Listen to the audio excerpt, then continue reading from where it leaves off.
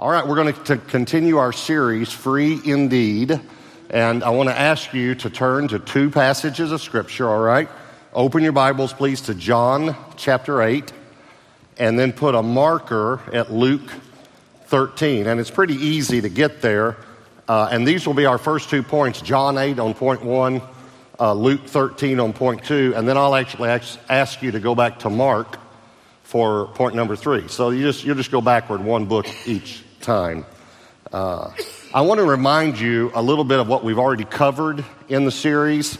We started in the series, and if you haven't heard all of the 3 previous messages, I really want to ask you to go and listen to them on the website at some point or the podcast at some point to listen so you can be on the same page and get caught up with everyone else. And I feel like that we're building something.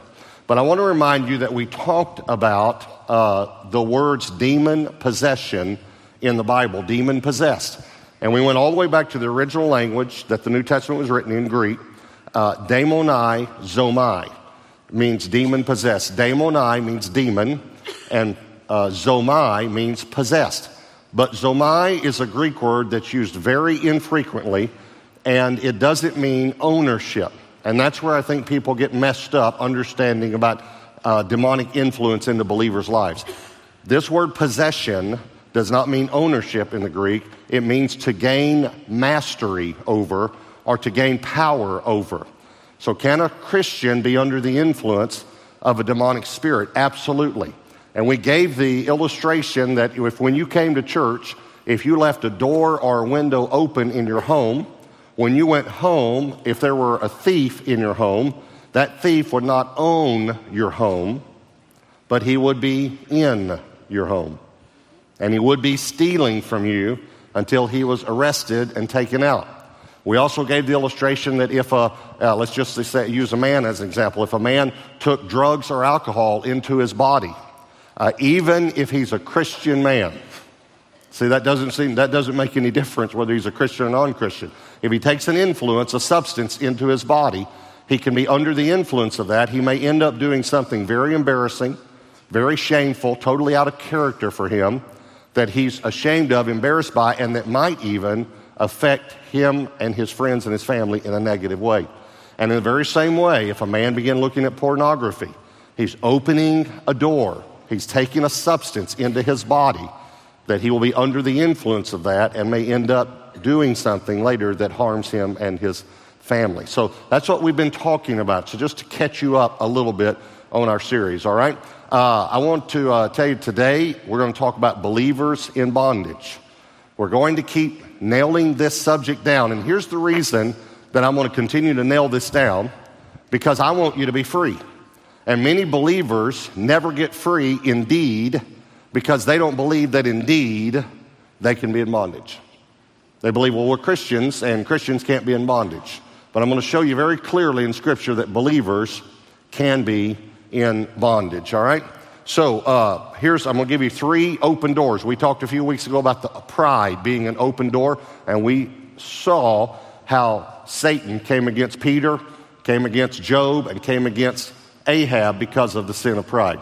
So we're going to talk about 3 more open doors today, all right? Number 1 is continued iniquity.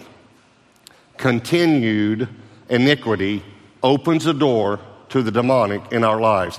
So John chapter 8, look at verse 31. Now, before we read verse 31, let me just say this. Verse 32 is a very famous verse. You'll recognize it. Jesus said, "You shall know the truth, and the truth shall make you free." The only problem is that it begins with the word and that means it's coming out of verse 31.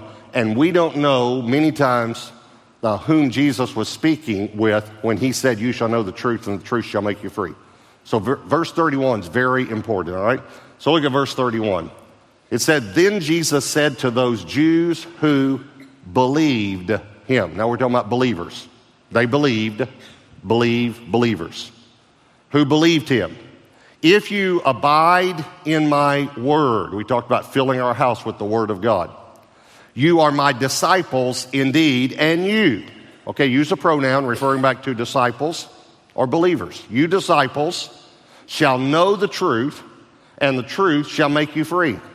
They answered him, "We're Abraham's descendants, and have never been in bondage to anyone, how can you say you will be made free? Now, this is one of the best illustrations in the Bible of people being in bondage and being blind to their bondage. I want you to think about what was said here. And again, I want you to remember that Jesus said this to believers, to Jews who believed him. He said, you're going to have to stay in my word if you want to really be free. You're going to have to abide in the word to be free. And then they make a statement that to me is probably one of the funniest statements in the Bible. And I want to read it again, and I want you to just think about what they said for a moment and how funny this is, all right? Here's what they said, verse 33. They answered him, we are Abraham's descendants and have never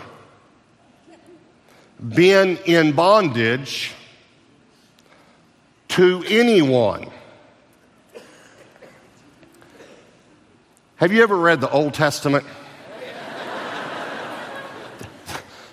They had been in bondage to everyone. They'd been in bondage to the Chaldeans, the Babylonians, the Grecians, the Assyrians, the Egyptians. They were in bondage to the Egyptians. Remember, they made a movie about it. Okay, you remember that? Maybe you didn't read the book, but maybe you saw the movie, okay? They were in bondage. And listen, here's what is so amazing about this. When they make this statement to Jesus, when they make the statement, now listen to me, they are in bondage to the Romans. When they make the statement, why, we're Abraham's descendants. And I said, come on, think about it. And have never been in bondage to anyone. And they're in bondage when they make the statement. And you want to see something symbolic? Pastor Robert, he's preaching on believers being in bondage and Christians getting free. Why? We're Christians. We've never been in bondage. We're Christians. And when you make the statement, you're in bondage to pride and fear and lust and anger and bitterness and unforgiveness and resentment and jealousy. Chick, you want me to go on? Believers can be in bondage. So they said, well, we've never been in bondage. Never. So Jesus decides to make it clear who's in bondage. All right, so look at the very next verse. Verse 34. Jesus answered, most assuredly I say to you, whoever commits sin is in bondage, is a slave of sin. Okay, he got every one of us on that one. Right? Whoever commits, and we're going to talk about this word commits because it's important. And a slave does not abide in the house forever. And he's talking about trying to abide in him.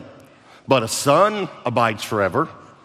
Therefore, if the Son makes you free, you shall be free indeed. Now, he's not talking about our salvation here. He's talking about that as believers, we can choose to walk in the sonship he's given us, or we can choose to go back into slaveship and be in bondage, even as believers. And he's saying, don't do that. Don't do that. I came to make you free. And so he makes this statement. Whoever commits sin is a slave, is in bondage to sin. Okay, this word commits, very, very unique again. You can just think about it, commit, just think of the word committed. Commit, committed. Here's what it actually means. Whoever is committed to continuing in sin. The actual word from the Greek means to formulate a plan. Now, I want you to think about this. Whoever formulates a plan to sin is in bondage to sin. Now, we've all been there.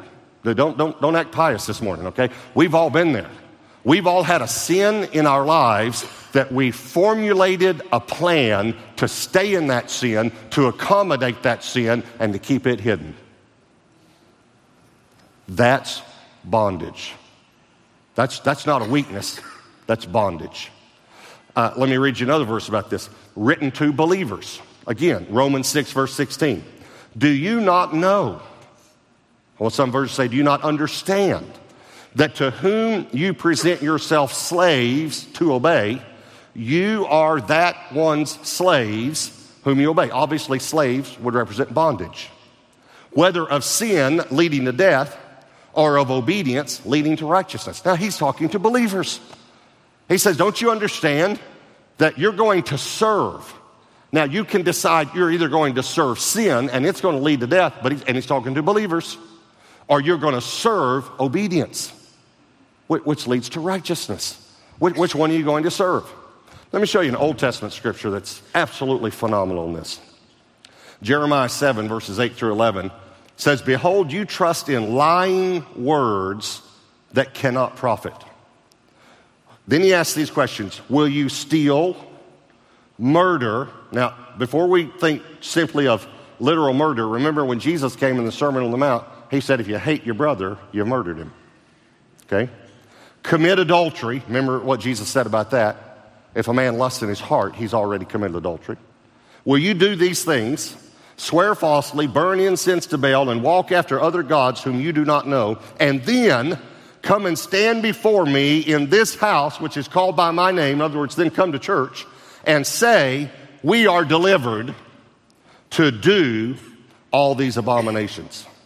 Has this house, which is called by my name, become a den of thieves in your eyes? Behold, I, even I, have seen it, says the Lord. Now, again, there are so many symbols to Jesus casting demons out of believers in Scripture that we so miss them. But one of the biggest ones is that, remember, Jesus went into the temple with a whip and drove thieves and robbers out of the temple. And we understand that we come together, and this is a temple where believers come together, but we also understand that we are the temple of the Holy Spirit.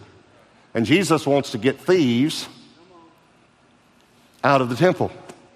And here's what he says in Jeremiah. He said, you're still walking in this sin. You have this continued iniquity in your life, and yet when you come to church, you say, we're free. We're delivered. We're free. And here's his question. Free?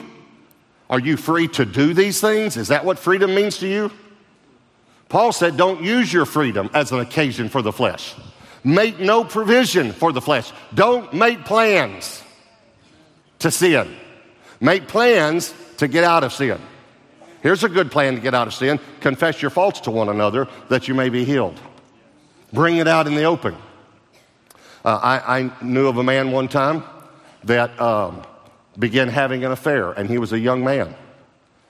And in the act of adultery, he had a heart attack and died.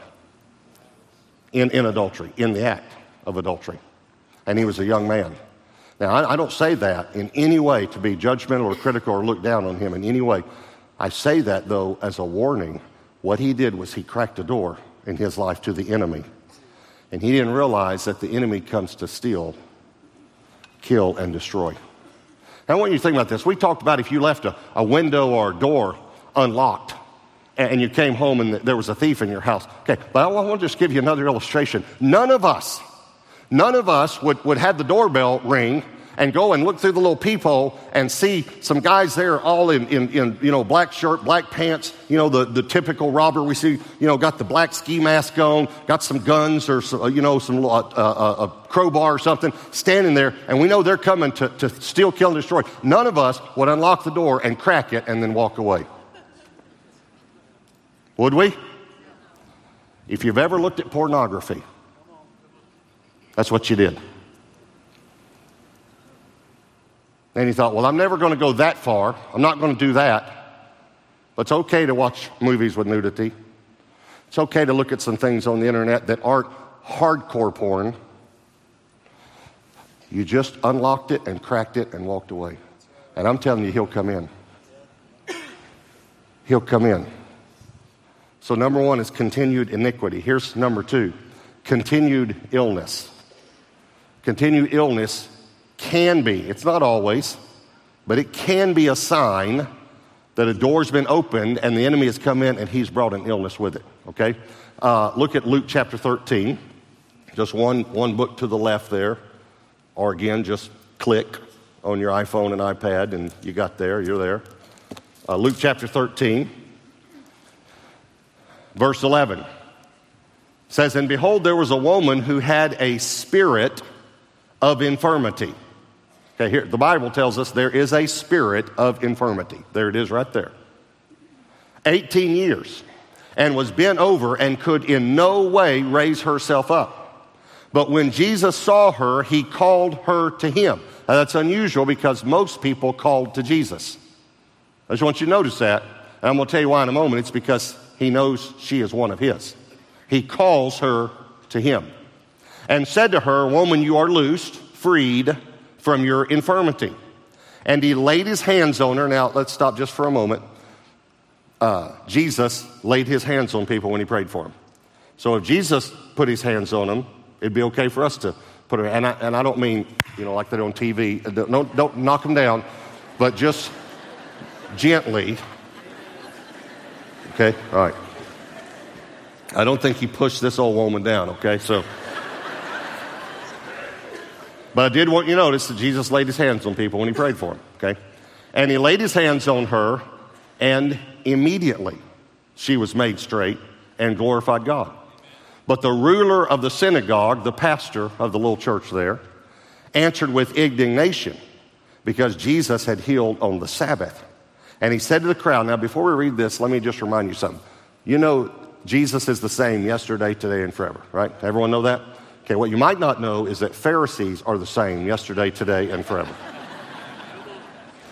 And what Pharisees do is they quote part of the Bible and then add their interpretation to it. That's what they do. They say, well, the Bible says, and what that means is, okay, that's what this guy does. Watch, he will quote Scripture and then Scripture, and then he'll change it. There are 6 days on which men ought to work. Okay, that's actually the fourth commandment. That's Scripture. But watch his interpretation of that Scripture. Therefore, come and be healed on them and not on the Sabbath day. Okay, here's a woman who's been suffering 18 years, and he says to her, you should have come another day to get healed. Well, what other day do they have church? It's just ridiculous. The Lord then answered, running his campaign speech and trying to be nice to everybody, hypocrite. Does not each one of you on the Sabbath loose his ox or donkey from the stall and lead it away to water it? So, now this is very important, ought not this woman, watch what he says, being a daughter of Abraham, whom Satan has bound, think of it, for 18 years, be loosed from this bond on the Sabbath. Okay, it's very important.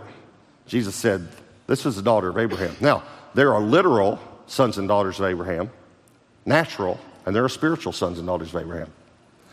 But I don't think he's referring to naturally, because if we'd have read on in John 8, they said to him, why? We're sons of Abraham.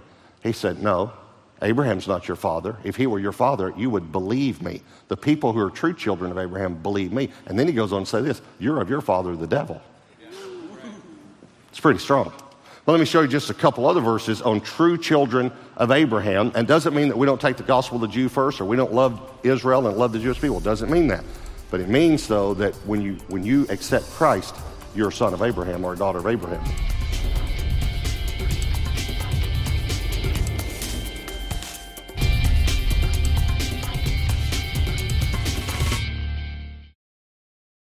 Galatians 3 verse 7 says, therefore know that only those who are of faith are sons of Abraham. Galatians 3:29 says, if you belong to Christ, then you are Abraham's seed and heirs according to the promise. Okay, so you got to remember the word of God is eternal. You say, well, that wasn't written yet. It was written before the foundation of the world. The word of God's eternal. So the Bible tells us that the true children of Abraham are those who are of faith, who believe. So Jesus sets this woman free and says, this woman ought to get set free. You want to know why? She's a daughter of Abraham. She's a believer who was in bondage for 18 years, had a spirit of infirmity. Now, I'm not saying, please hear me, I'm not saying that every time you get sick, it's a demon. I'm not saying that, okay?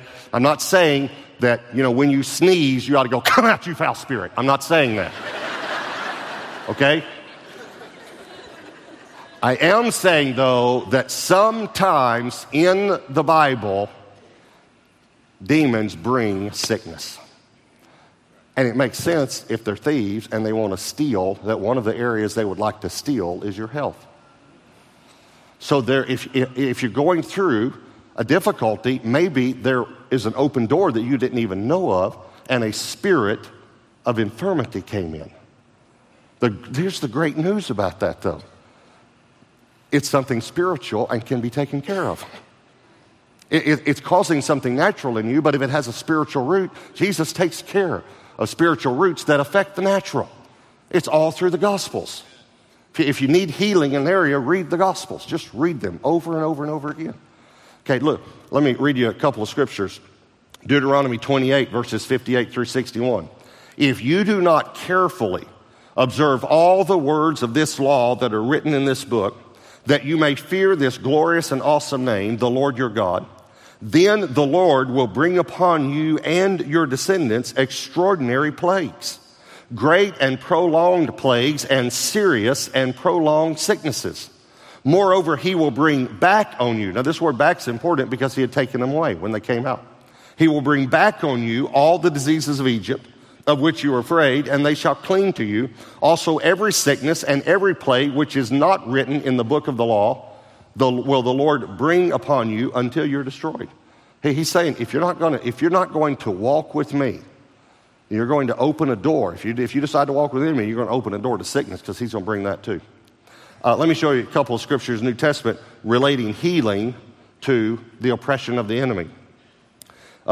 Sickness to the oppression of the enemy, I should say. Acts 10:38, God anointed Jesus of Nazareth with the Holy Spirit and with power, who went about doing good and healing all who were oppressed by the devil, for God was with him. Acts 19, verses 11 and 12. Now God worked unusual miracles by the hands of Paul, so that even handkerchiefs or aprons were brought from his body to the sick, and the diseases left them, and the evil spirits went out of them.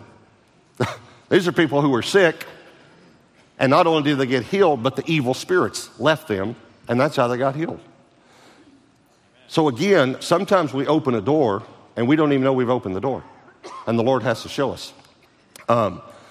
I had lots of accidents growing up. Some of you know this if you've been here for a while. I've talked about it before. I had lots of accidents. I was in the emergency room a whole lot. About 6 or 7 years ago, Debbie and I tried to figure up, I'd broken 16 different bones, and some of them more than once, and had all sorts of bizarre accidents. And in 2007, we went on vacation in Colorado in the summer, and on the very first day of vacation, we were doing a sport as a family. It's very strenuous, so I'd recommend don't do this. We were playing Frisbee golf. And I literally was looking for the next thing and stepped in not a deep one, just like a small ravine, and fell, broke my foot, and totally shattered my shoulder. As a matter of fact, it tore the labrum. You probably heard of people having surgery for a 10% tear. 10% tear of their labrum. The doctor said to me, he said, you tore your labrum 360 degrees.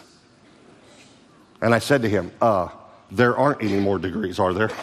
He said, no. If it were not for skin, your arm would have fallen off.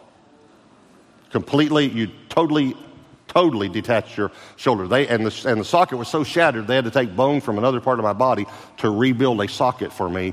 And then I still have screws and pins and things in there. As a matter of fact, I preached with a sling on. I have some pictures of me I brought. There's preaching with the sling on after surgery.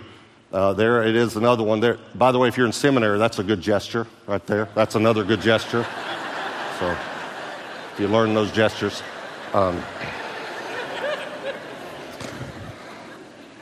But I remember, because I'd had so many accidents, I remember saying to the Lord, is there an open door in my life? And the Lord said, yes, just like that. I said, well, what's the open door? I couldn't think of any sin that was an open door. And here's what he said to me. You've believed a lie. You've believed the lie that accidents are normal for you, that you're accident prone. I remember being in the emergency room one time as a child, and I'd been in there. I was in there a lot from the time I was 3 years old when I was in the emergency room. Hit by cars and all sorts of things on bikes and all sorts of accidents growing up. But I was in the emergency room, and I remember hearing a nurse that knew me, because I'd been in there many times, say to my father, he's just accident prone. He'll be in emergency rooms the rest of his life. That's what I said. Now she spoke a curse over me, but a curse without a cause cannot alight. And so I said, well, Lord, what's the cause? He said, you believed it. You believe it. There are many people who believe that sickness is normal for them. And they will tell you just as vehemently as anyone else, oh, I know God heals. Yes, I believe in healing, but they don't believe it for them. You're believing a lie. Continued illness could be a sign of a demonic influence in your life. And here's the third one, is continued influence. Continued influence. Now, if you just flip back to your left to Mark, it's real easy. Mark chapter 7. You might just flip almost directly to it. Mark chapter 7, here's the last one, continued influence, and I'll explain what I mean by that. Verse 24. From there he arose and went to the region of Tyre and Sidon, and he entered a house and wanted no one to know it, but he could not be hidden. For a woman whose young daughter, notice a young daughter, by the way, because we're going to talk about how this could affect a child, how a child could have a demon, had an unclean spirit, and the Bible's going to tell us very clear that's a demon, heard about him. A woman whose young daughter had an unclean spirit heard about him, and she came and fell at his feet. The woman was a Greek, a Syrophoenician by birth. Very important why the Bible would tell us this. And we'll explain that. And she kept asking him to cast the demon out of her daughter. But Jesus said to her, let the children be filled first. For it is not good to take the children's bread and throw it to the little dogs. And she answered and said to him, yes, Lord, yet even the little dogs under the table eat from the children's crumbs. And then he said to her, for this saying, this humility in your life, go your way, the demon has gone out of your daughter. And when she had come to her house, she found the demon gone out and her daughter lying on the bed. Okay, a couple of things you need to understand is that she's a Greek, she's not a Jew, but she's also a Syrophoenician. She is a mixture.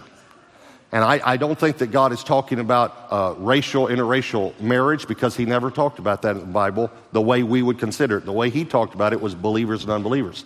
When he said don't do this, he was talking about Israel making agreements with other nations to give their sons and daughters in marriage as a business agreement. And he said when you do that, you're going to bring in the gods of those nations and it's going to affect you. He was talking about believers and unbelievers. But when it talks about this, it's a reason why it says this. She's a Syrophoenician, so she's half Phoenician. You need to know that Tyre used to be Phoenicia.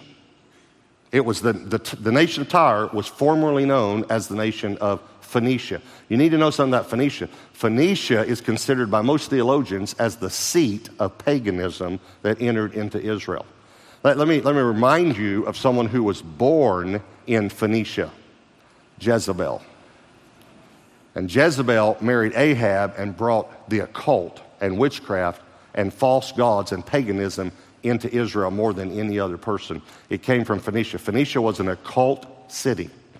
It was the seat of witchcraft and paganism. This woman was Syrophoenician, Syro meaning Syrian, and Syria through the Bible is pride. You will see all through when he talks about Syria, he talks about pride. Pride and witchcraft or the occult. Now let me tell you, when I was studying this, how it just jumped off the page at me, and this is what I thought. I think there are many believers that have this mixture in their life. Now listen to me carefully. They're prideful because they believe that they can dabble in the occult and it not affect them. That's Syrophoenician. There's pride that we can do small things that we know are occultish and it not affect us. And let me explain what I mean by something, because many of you think, I would never dabble in the occult. Listen to me very carefully. There are demonic movies that believers watch. Demonic cartoons that we allow our children to watch. This woman had a young daughter. She had a background of the occult. It was already affecting her daughter. Demonic video games. Witchcraft, sorcery, seances, fortune telling, tarot cards, getting your future read. Here's one. celebrating a holiday that worships ghosts and witches. Celebrating that. And by the way, if you don't know, it comes from the word worship. God, it's hallow. Halloween. Hallow means to worship. God said, you shall hallow me and me only. Amen. And if you don't know, let me make it really clear to you. Our fall festival, because we've been asked this, our fall festival is an alternative to Halloween. We mean it to be an alternative to Halloween. And please, please, please, don't let your children watch demonic cartoons. And it's okay. Dress them up in costumes, that's great. Don't dress them up as witches. Amen. Don't dress them up as ghosts. Don't in any way open up to the occult. Don't read your horoscope. You want to know what your future is? Here it is right here. This is your future. This is what your future is. And this is what happened. This woman came out of an occult background, and her children had demons. Her daughter had a demon because she had an open door. So please, don't in any way, Ouija boards, Dungeons and Dragons. Isn't it amazing that we have games that teach our children how to conjure spells? Let me read you a scripture, Deuteronomy 18, verses 9 through 12. When you come into the land which the Lord your God is giving you, you shall not learn to follow the abominations of those nations. There shall not be found among you anyone who makes his son or his daughter pass through the fire. In other words, allows his children to get involved in witchcraft. Or one who practices witchcraft, or a soothsayer, or one who interprets omens, or a sorcerer, or one who conjures spells, or a medium, or a spiritist, or one who calls up the dead, a seance. For all who do these things are an abomination to the Lord. And because of these abominations, the Lord your God drives them out from before you. I remember when I learned this, I said, Lord, I want to ask you to forgive me for participating in seances, doing things as a Ouija board as a child, Halloween, all those things. I want to ask you to forgive me. And I renounce Satan and his kingdom. And I know that the Lord Jesus Christ is a true Lord. And I ask you to forgive me, and I renounce witchcraft and the occult in my life. Because I don't want an open door to the enemy, and I don't want an open door for my children. Now, let me explain one more thing about this passage. She comes up and she asks for deliverance. She's asking for deliverance for her daughter, the demon to be cast out of her daughter. That's deliverance. And Jesus makes the statement that if you don't understand biblical language, you won't understand the statement. Mark 7:27, Jesus said to her, let the children be filled first, for it is not good to take the children's bread and throw it to the little dogs. Now, he's referencing, she's Greek, he's Jewish, and he was sent to the Jew first. Paul was sent to the Jew first. We as a church take the gospel to the Jew first. Not the Jew only, but to the Jew first. He says, let the children be filled first. What's good about that is if you're a Gentile, is you can get it second. The gospel still comes to Gentiles, and we're grateful for that. But he's also referencing something much more, because remember, we just read scripture that only those who are of faith are the children. They're the true children. He says, let the children be filled first. And he makes this statement that, again, if you don't understand biblical language, you won't understand this. He said, it's not right to take what belongs to the children and give it to the dogs. Okay. Now, I want you to just think about this. It sounds rude. It sounds cruel. I'll put it in a reference for you. Let's say that at the end of the message, I said, I'm going to answer some questions. Does anyone have a question? Let's say that a lady raises her hand and says, yes, I have a question. I say, I don't talk to dogs. Anyone else have a question? That's rude, isn't it? Okay, so Jesus is not rude. He's simply using biblical language because dogs represent something in the Bible. And he's saying, this is what, because you don't believe in the Messiah. All right, so let me show it to you, all right? Revelation 22, verse 14 said, blessed are those who do his commandments, that they may have the right to the tree of life, and the tree of life is in heaven, and may enter through the gates into the city. This is representing heaven. But outside the city, outside of heaven, are dogs. Notice in your Bible it says dogs. And sorcerers, that's people who believe in witchcraft, and sexually immoral, and murderers, and idolaters, and whoever loves and practices lie. Okay, so according to the Bible, outside the gates of heaven are murderers, idolaters, liars, and chihuahuas, and poodles, And that's what it said. Okay, you have no other choice. Yeah, I can't fathom any other choice than to believe that either outside of heaven there are literal dogs or dogs represent something. And it's very easy to know what they represent because there's a very plain scripture right there. They represent lost people. Saved people go to heaven. Lost people don't go to heaven. So dogs represent lost people. Let me show you another scripture. Philippians 3:2. Paul said, beware of dogs. Beware of dogs. Beware of evil workers. And he goes on to say those who say they're believers, but they're not really believers. Okay? So beware of the unbelievers. Okay, either that's what Paul was talking about, or he was out on one of his missionary journeys one time and he got bitten by a dog. And so he wrote back, now when you're out sharing the gospel, beware of dogs. This might be where we got the sign.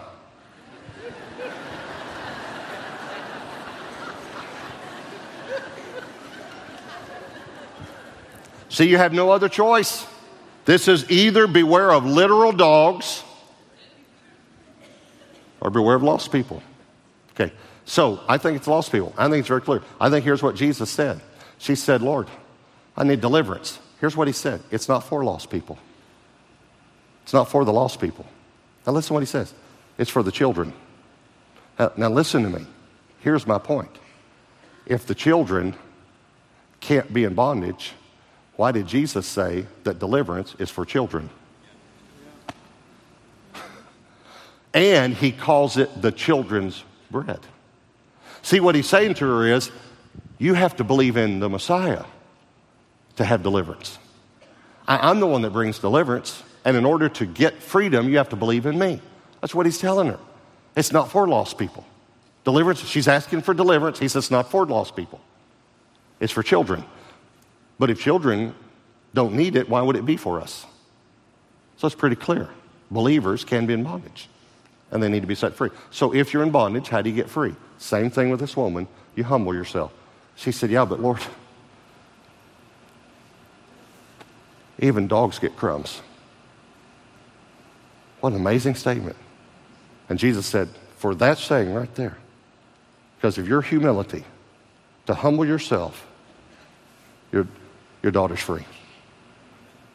When I was 30 years old, I was preaching in a conference. I started preaching shortly after I got saved at 19. And I was preaching in a conference, and I was 30 years old, and I was still messed up, still had things going on in my life, still working through difficulties. All of us are still working through things. But I was 30 at this time, and there were three of us preaching in this conference. It was a Friday night, Saturday morning, and Sunday morning conference. And after one of the evening sessions, I went back to the hotel and couldn't sleep, was flipping through the channels and watched something that I shouldn't watch on TV. I called Debbie actually the next day, told her I was being open with Debbie, open with people around me about it. I wasn't trying to hide it. I just was not free. I was in bondage in that area of my life. On Sunday morning, I wasn't speaking, and one of the other speakers was speaking, and he preached about believers being in bondage. Not any of these passages, but a totally different passage. But he talked about believers being in bondage. And I sat there the whole message and thought, that's me. That's me. And I remember him saying, God wants to set you free today. But you'll have to humble yourself. And here's the thought that came to my mind. Well, I can't go down there. I'm one of the speakers. And the next thought, it was like the Holy Spirit said to me, if you go, I'll set you free. If you humble yourself, I'll set you free. And I had been in bondage to immorality since I was about 12 years old. Horrible immorality. And I remember when he gave the invitation, I was seated right on the front row, and I was the very first one. And God set me free. And I'm going to tell you something, men. You can be free in this area. You can be free. I want you to bow your heads and close your eyes. And I want to give you an opportunity to be free today. But you're going to have to humble yourself, and I'm going to ask you to do what I did, and that's come forward for prayer at every campus. So if you need prayer for any area of your life, if you need freedom, and at every campus, I want to ask for every person who's on our ministry team that's available. Some of you, it's already your week, you're planning on coming, but our altars have been full every service. So if you need prayer in any area of your life, In just a moment, actually some are already coming. You can come. If you need prayer, you can come on. But what I'm going to do is I'm going to pray, and after I pray, I want you to stand up and come. And if you're on the ministry team, why don't you go ahead and start coming now so you'll be ready to minister at every campus, all right? Holy Spirit, I pray that you will draw every person that needs freedom today and wants to be set free. In Jesus' name, amen. I was 19 years old when I gave my life to the Lord, and everything changed. I didn't have any desire to go back to that old life. I wanted to walk with the Lord and learn more about Him. And some people helped me to learn the Bible and to learn how to pray and to learn about my new life in Christ. And that's what we want to do for you. I am so excited that you've given your life to the Lord. He's forgiven all of your sins, and you're on your way to heaven. But we need to learn some things now about the Bible, about prayer, about some basics of the Christian life so that you can be victorious and live for the Lord like I know you want to. So we've designed a class called Fresh Start, and I want to encourage you to sign up for this class because we want to help you grow in your walk with the Lord now. I love you, and I'm so proud of you.